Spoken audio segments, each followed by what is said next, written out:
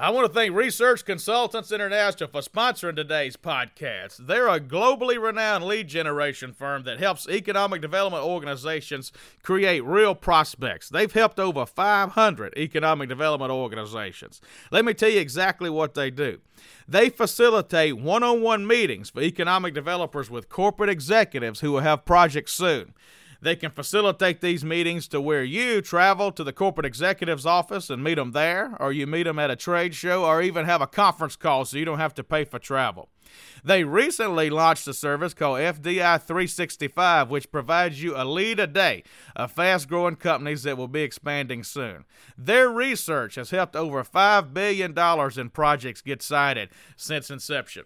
I encourage you to go to www.researchfdi.com to learn more about Research Consultants. As far as I'm concerned, they are absolutely the best lead generation firm in the business for economic development organizations. Call them now. They can help you create real prospects.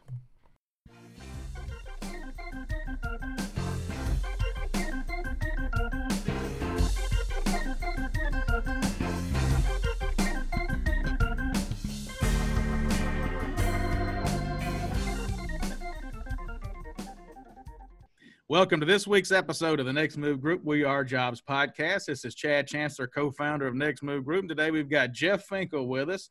Jeff's the president and CEO of IEDC. So obviously nearly everybody in the profession knows you, Jeff. So I really appreciate it. I'm honored you come on our show. Well, thank you for having me. It's certainly an interesting time that we're in, and I appreciate being invited.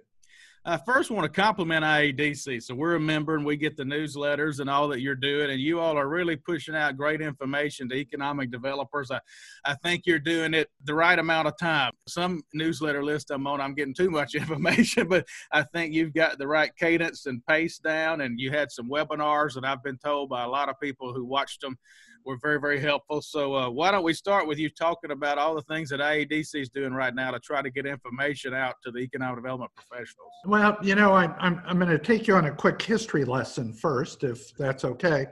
IEDC started working in the area of economic recovery after disaster when Katrina hit New Orleans, the Gulf South, Mississippi. And we didn't do a lot before then, and now that's kind of a secondary important issue for IEDC.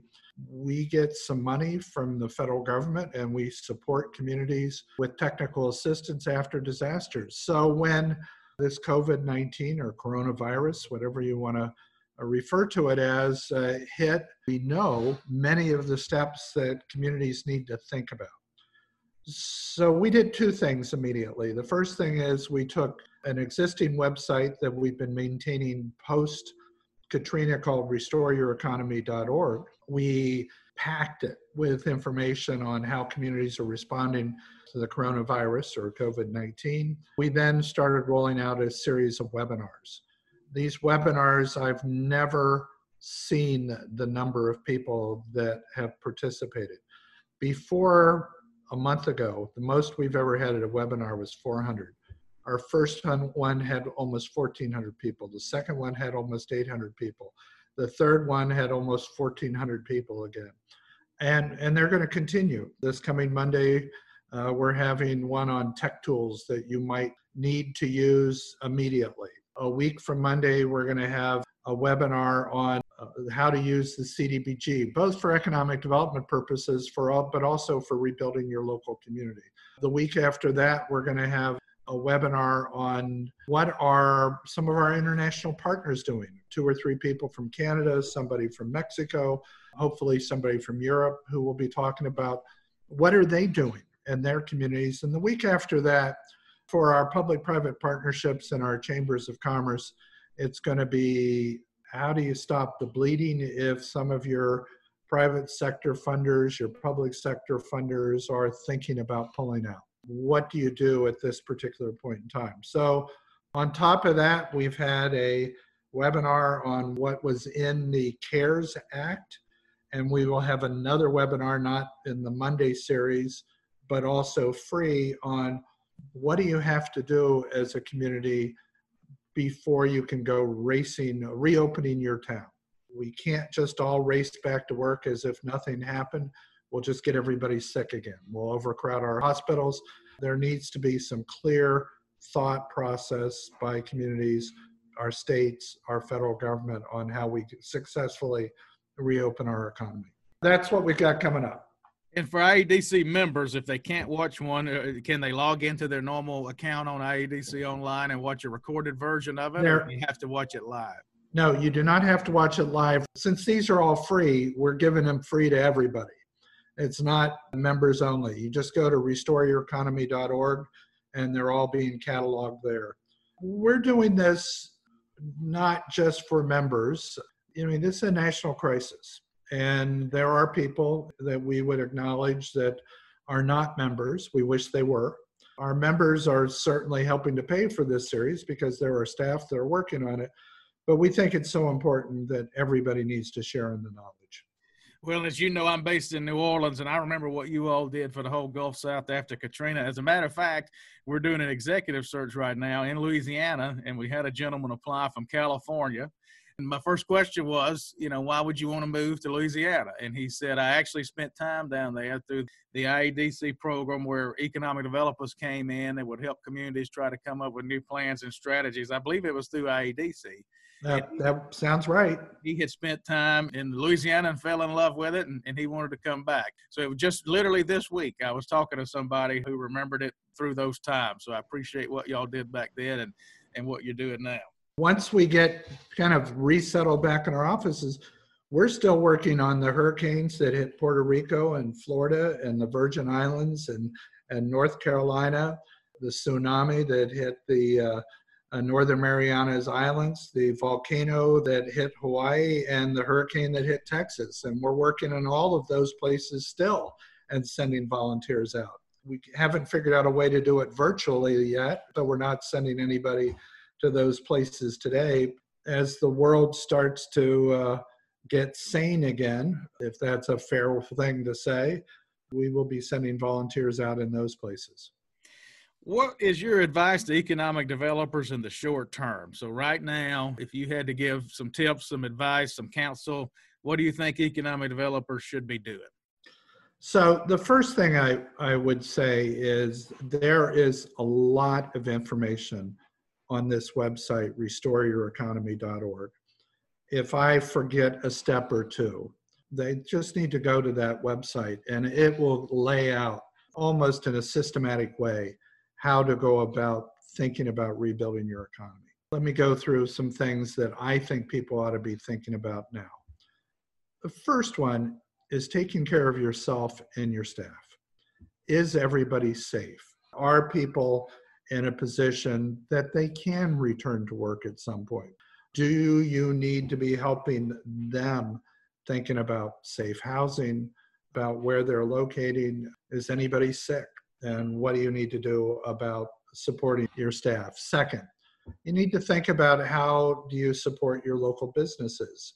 In one of our webinars, we had somebody said, one of my small businesses cannot seem to get a bank to take them on under this payroll protection program, the PPP.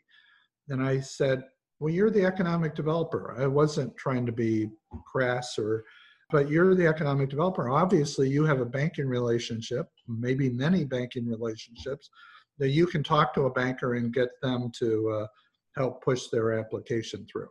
So getting the word out on what tools are out there is very important at this particular point in time. Third, and maybe first, and maybe last, and maybe in every position, is communicate. People need to know where they turn for resources. They need to know that you're still there to help. You may be there virtually and not able to walk into their office, or they may not be able to walk into your office. Then the next step is going to be plan for the future. Frankly, our communities will reopen at some point, but we're going to be reopening differently. A number of our retailers will be badly hurt. A number of our restaurateurs will be badly hurt. Some of them, our downtowns will maybe not have had many customers for 20, 30, 40, 50 days. You're not going to be able to just turn it on immediately. And as you and I were talking a minute ago, we need to be able to, when we do reopen, we need to be reopening safely, because the last thing we need is for us to encourage people to come downtown, encourage people to go to the shopping mall, and then all of a sudden have a new outbreak of coronavirus, fill our hospitals again, and all of us having to stay home again. So we need to make sure that we have the ability to do lots of testing, figure out who had the virus before. They should be able to hopefully be able to go darn near anywhere, figure out who hasn't had it and how you protect them over the long haul, because whatever vaccine is coming is a ways off. So we're still gonna have to be terribly careful. Do you think economic developers ought to get involved in any lobbying of legislation with CARE? There's already talk of another CARES Act and, putting more money in, and maybe that the 501c6s should be included. So do you think there's any role in that regard that economic developers can? Absolutely. We put out actually a list last night. I don't know if you saw it, as a member, of things that we were recommending economic developers do right now. For people that are not members, if they go into one of my LinkedIn postings, I posted that this morning so that the whole world can see what we're recommending. So a number of the things that we recommended are one, for the public-private partnerships and the chambers of commerce who are 501c6s, they were excluded from using the payroll protection program, the PPP, that has been set up for SBA. I'm not sure that was terribly fair. I think I understand why they did it. They didn't want a bunch of lobbying organizations using that money to lobby against members of Congress. I'm also not sure they thought it terribly through when they decided who could and who could not put their hands on the PPP. Second, many economic development organizations, particularly the ones with private sector funding, but even some of the public sector funding, because of the lack of tax revenue coming in some places, we need to get economic development organizations back up and running fairly quickly. Another $1 billion to the Economic Development Administration distributed to non-traditional grantees, public-private partnerships, public agencies where they would otherwise have to lay off people. We need those economic development organizations at real strength right now, and getting them some EDA funding could be real helpful right now. Some other things that we said in our, kind of our proposal where we asked economic developers to weigh in. I guess I'm somewhat of a nationalist and believe that we should try to reshore certain types of businesses. And the businesses that we obviously need reshored for the future is all of these medical device manufacturers, these protective companies that are making masks and stuff. It makes no sense that we have to send jet planes to China to bring back equipment and protective gear for our healthcare workers. We need to bring those types of businesses back. If we have to pay a little bit more for a mask in the future, who cares? We should have enough ability to produce that stuff here. That what if China had a greater level of health concern? They would have kept it all for themselves and not given it to us. In addition, Puerto Rico used to be the home of the pharmaceutical industry. There was a special provision of the tax code, and many, if not most, of the pills that were consumed in North America were made in Puerto Rico. Let's bring those back too. We don't need to send planes to other Asian countries because we don't have any pills being made here. Trust me, there's still some pharmaceuticals made in North America, but let's make sure key pharmaceuticals, or most of the pharmaceuticals and their key ingredients, are also made here. And then the last thing we said is we need our members lobbying Congress to make sure that we have good testing capabilities in all the states and all the communities, so that when we do go back to work, we can figure out where the hot spots are, quarantine people, and get back to a good public health system that protects us. Thank you, Jeff. We're going to take a quick break for a message for our listeners, and we'll be right back with a lot more with Jeff Finkel after this.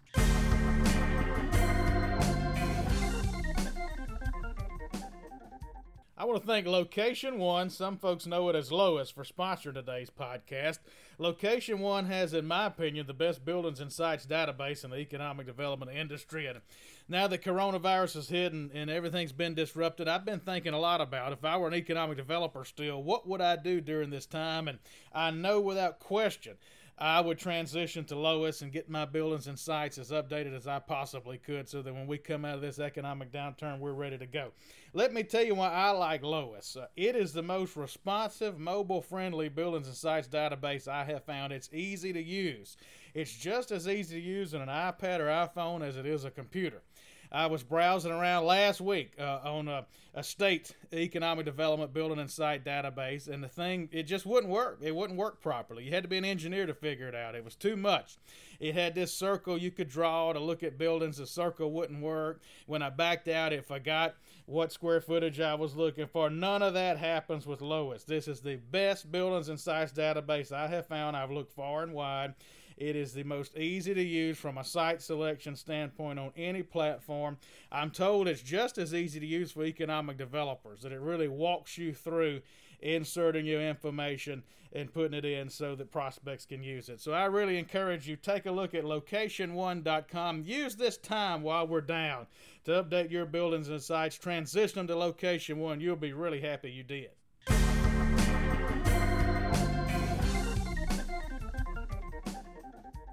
Well, Jeff, I couldn't agree with you more on the reshoring of the basic goods and pharmaceuticals. And our listeners know I had a rant on a show about a week ago. I grew up in a small southern Mississippi rural town, as rural as you could get, no interstate, nothing. And when I grew up, we had two plants. We had a blanket factory and a glove factory. And, you know, that's what they were called. Everybody called it the blanket factory and the glove factory. My grandmother worked at the glove factory. My father worked at the blanket factory. And both of those closed in the 90s and all the jobs left. And I was watching Governor Cuomo the other day. So I was raised rural, and now I live in downtown New Orleans. So I love urban America, and I love big cities, but I was raised rural. So there's no divide in me. I get both sides of it. And I was watching Governor Cuomo basically plead for New York to get these gowns and all. It just hit me. I said, my goodness, that's what we used to make in rural America. I mean, in this situation, if those plants were still open, rural America could be providing the supplies to urban America. It just hit me. I didn't need a scientist to tell it to me, because my little town had two garment plants, and a lot of little towns did, and most all that went overseas. So I'm really proud to hear that you think we need to reshore some of it. Most people seem to feel that way, that we do need to reshore some of that stuff. The Department of Defense finds itself in a position that they have to argue for things to be manufactured here in the United States. They don't want to go into a war. We don't need that in a healthcare crisis like this either. I'm hoping that many members of Congress come back with that opinion. And because there's the win-win here is, let's get ourselves some more manufacturing jobs and let's protect ourselves for the future. Absolutely. Well, have you all thought about how IEDC is going to handle the certification programs? I know in the past you've had to sit for your final exams. How have you all brainstormed how you're going to handle that? So far, we've only had to cancel one test. And that test is at the conference that we were going to have in Calgary, Alberta in late June. The next test after that is supposed to be in Dallas in October. And we may not be completely 100% back to normal by October, but I hope we're in a lot better shape than we are today. We may have to have the test takers 6 feet apart, but other than that, I'm hoping that we will have a test in Dallas in October. Can we go to an online test in the future, and can we do oral interviews using Zoom? Maybe. Frankly, the decisions we've had to make so far, and like everybody, we've all been making decisions as we've had to. You're in St. Louis because you had to. So we've canceled 2 conferences, but we did move all of our training courses to virtual. Courses that had never been online before are all being taught virtually in some fashion. I'm going to be helping to teach the Managing Economic Development course April 23rd and 24th, or 24th and 25th, I forget which, and we're going to be teaching a Zoom class. So we're learning a ton. as we go through this, and I think it will impact on how we deliver things in the future. We just haven't gotten there with the certification exam yet. Well, Jeff, as we wind down, do you see any long-term changes? And that may be an unfair question since we're still in the middle of the crisis right now, but do you think there'll be any long-term changes to how an economic developer goes about their business? Maybe there'll be more projects if some things are reshored. What do you see for our long-term, say a year from now on, are there going to be any changes we need to think about? Yes, I think there'll be a number of changes. Let's take what Tony Fauci said within the last 2 or 3 days. He says, we got to stop shaking hands. He says that's a bad habit. It spreads germs. Our approach to how we do business may have to change. Should we get on a plane every time we need to go somewhere? Are those petri dishes waiting to happen? Will we get some reshoring efforts out of this as a result of needing to bring some jobs back to the U.S.? I think all of us have gotten much better using Zoom and some of these other methods of meeting people. Will we do more of that? I will tell you, I've been in my house since March 17th, and I don't want to be a whiner, but I do look forward to the time when I can have lunch with somebody again. I also don't want to go have lunch with somebody and get sick in the process. Not because of them, but because of our waiter or, somebody I'll talk to on the way to lunch. I think we all need to be a little skittish, and that will impact the way we do business. Well, as we wind down, folks, we want to give you again, RestoreYourEconomy.org is the website that IEDC has with all the coronavirus advice and webinars and situation, RestoreYourEconomy.org. Jeff, is there anything else you'd like to share with our audience? That is not an advertising platform for IEDC. IEDC's kind of main website is iedconline.org. That's where we advertise all of our conferences, our webinars, our training courses, our book sales, our job mart, to help everybody's approach to restoring their economy. Absolutely, RestoreYourEconomy.org. But we hope all of your listeners are members, and if they're not, come to iedconline.org, join us, and if you can't afford us this year, when your budget gets better, join us. And along that line, let's end on a happy note rather than all doom and gloom, because we have quite a number of young professionals who listen to our podcast. So give them the quick IEDC pitch, how many members you have and why they ought to consider joining IEDC. Well, we have about 5,200 members. We do have a young professionals group within IEDC. We are the largest membership organization in the world. It is a great way of improving people's credentials. It's a great way of networking with their peers or potential employers within the profession. I would like to think that if you are a serious practitioner, this is the place you have to be engaged in, both to improve your mettle, so to speak, but also to improve your strength as a practitioner. All right, folks, that's Jeff Finkel. Jeff, thank you for being with us today. Thank you very much for having me. And my sign-off lately has been stay safe. Thank you. Stay safe.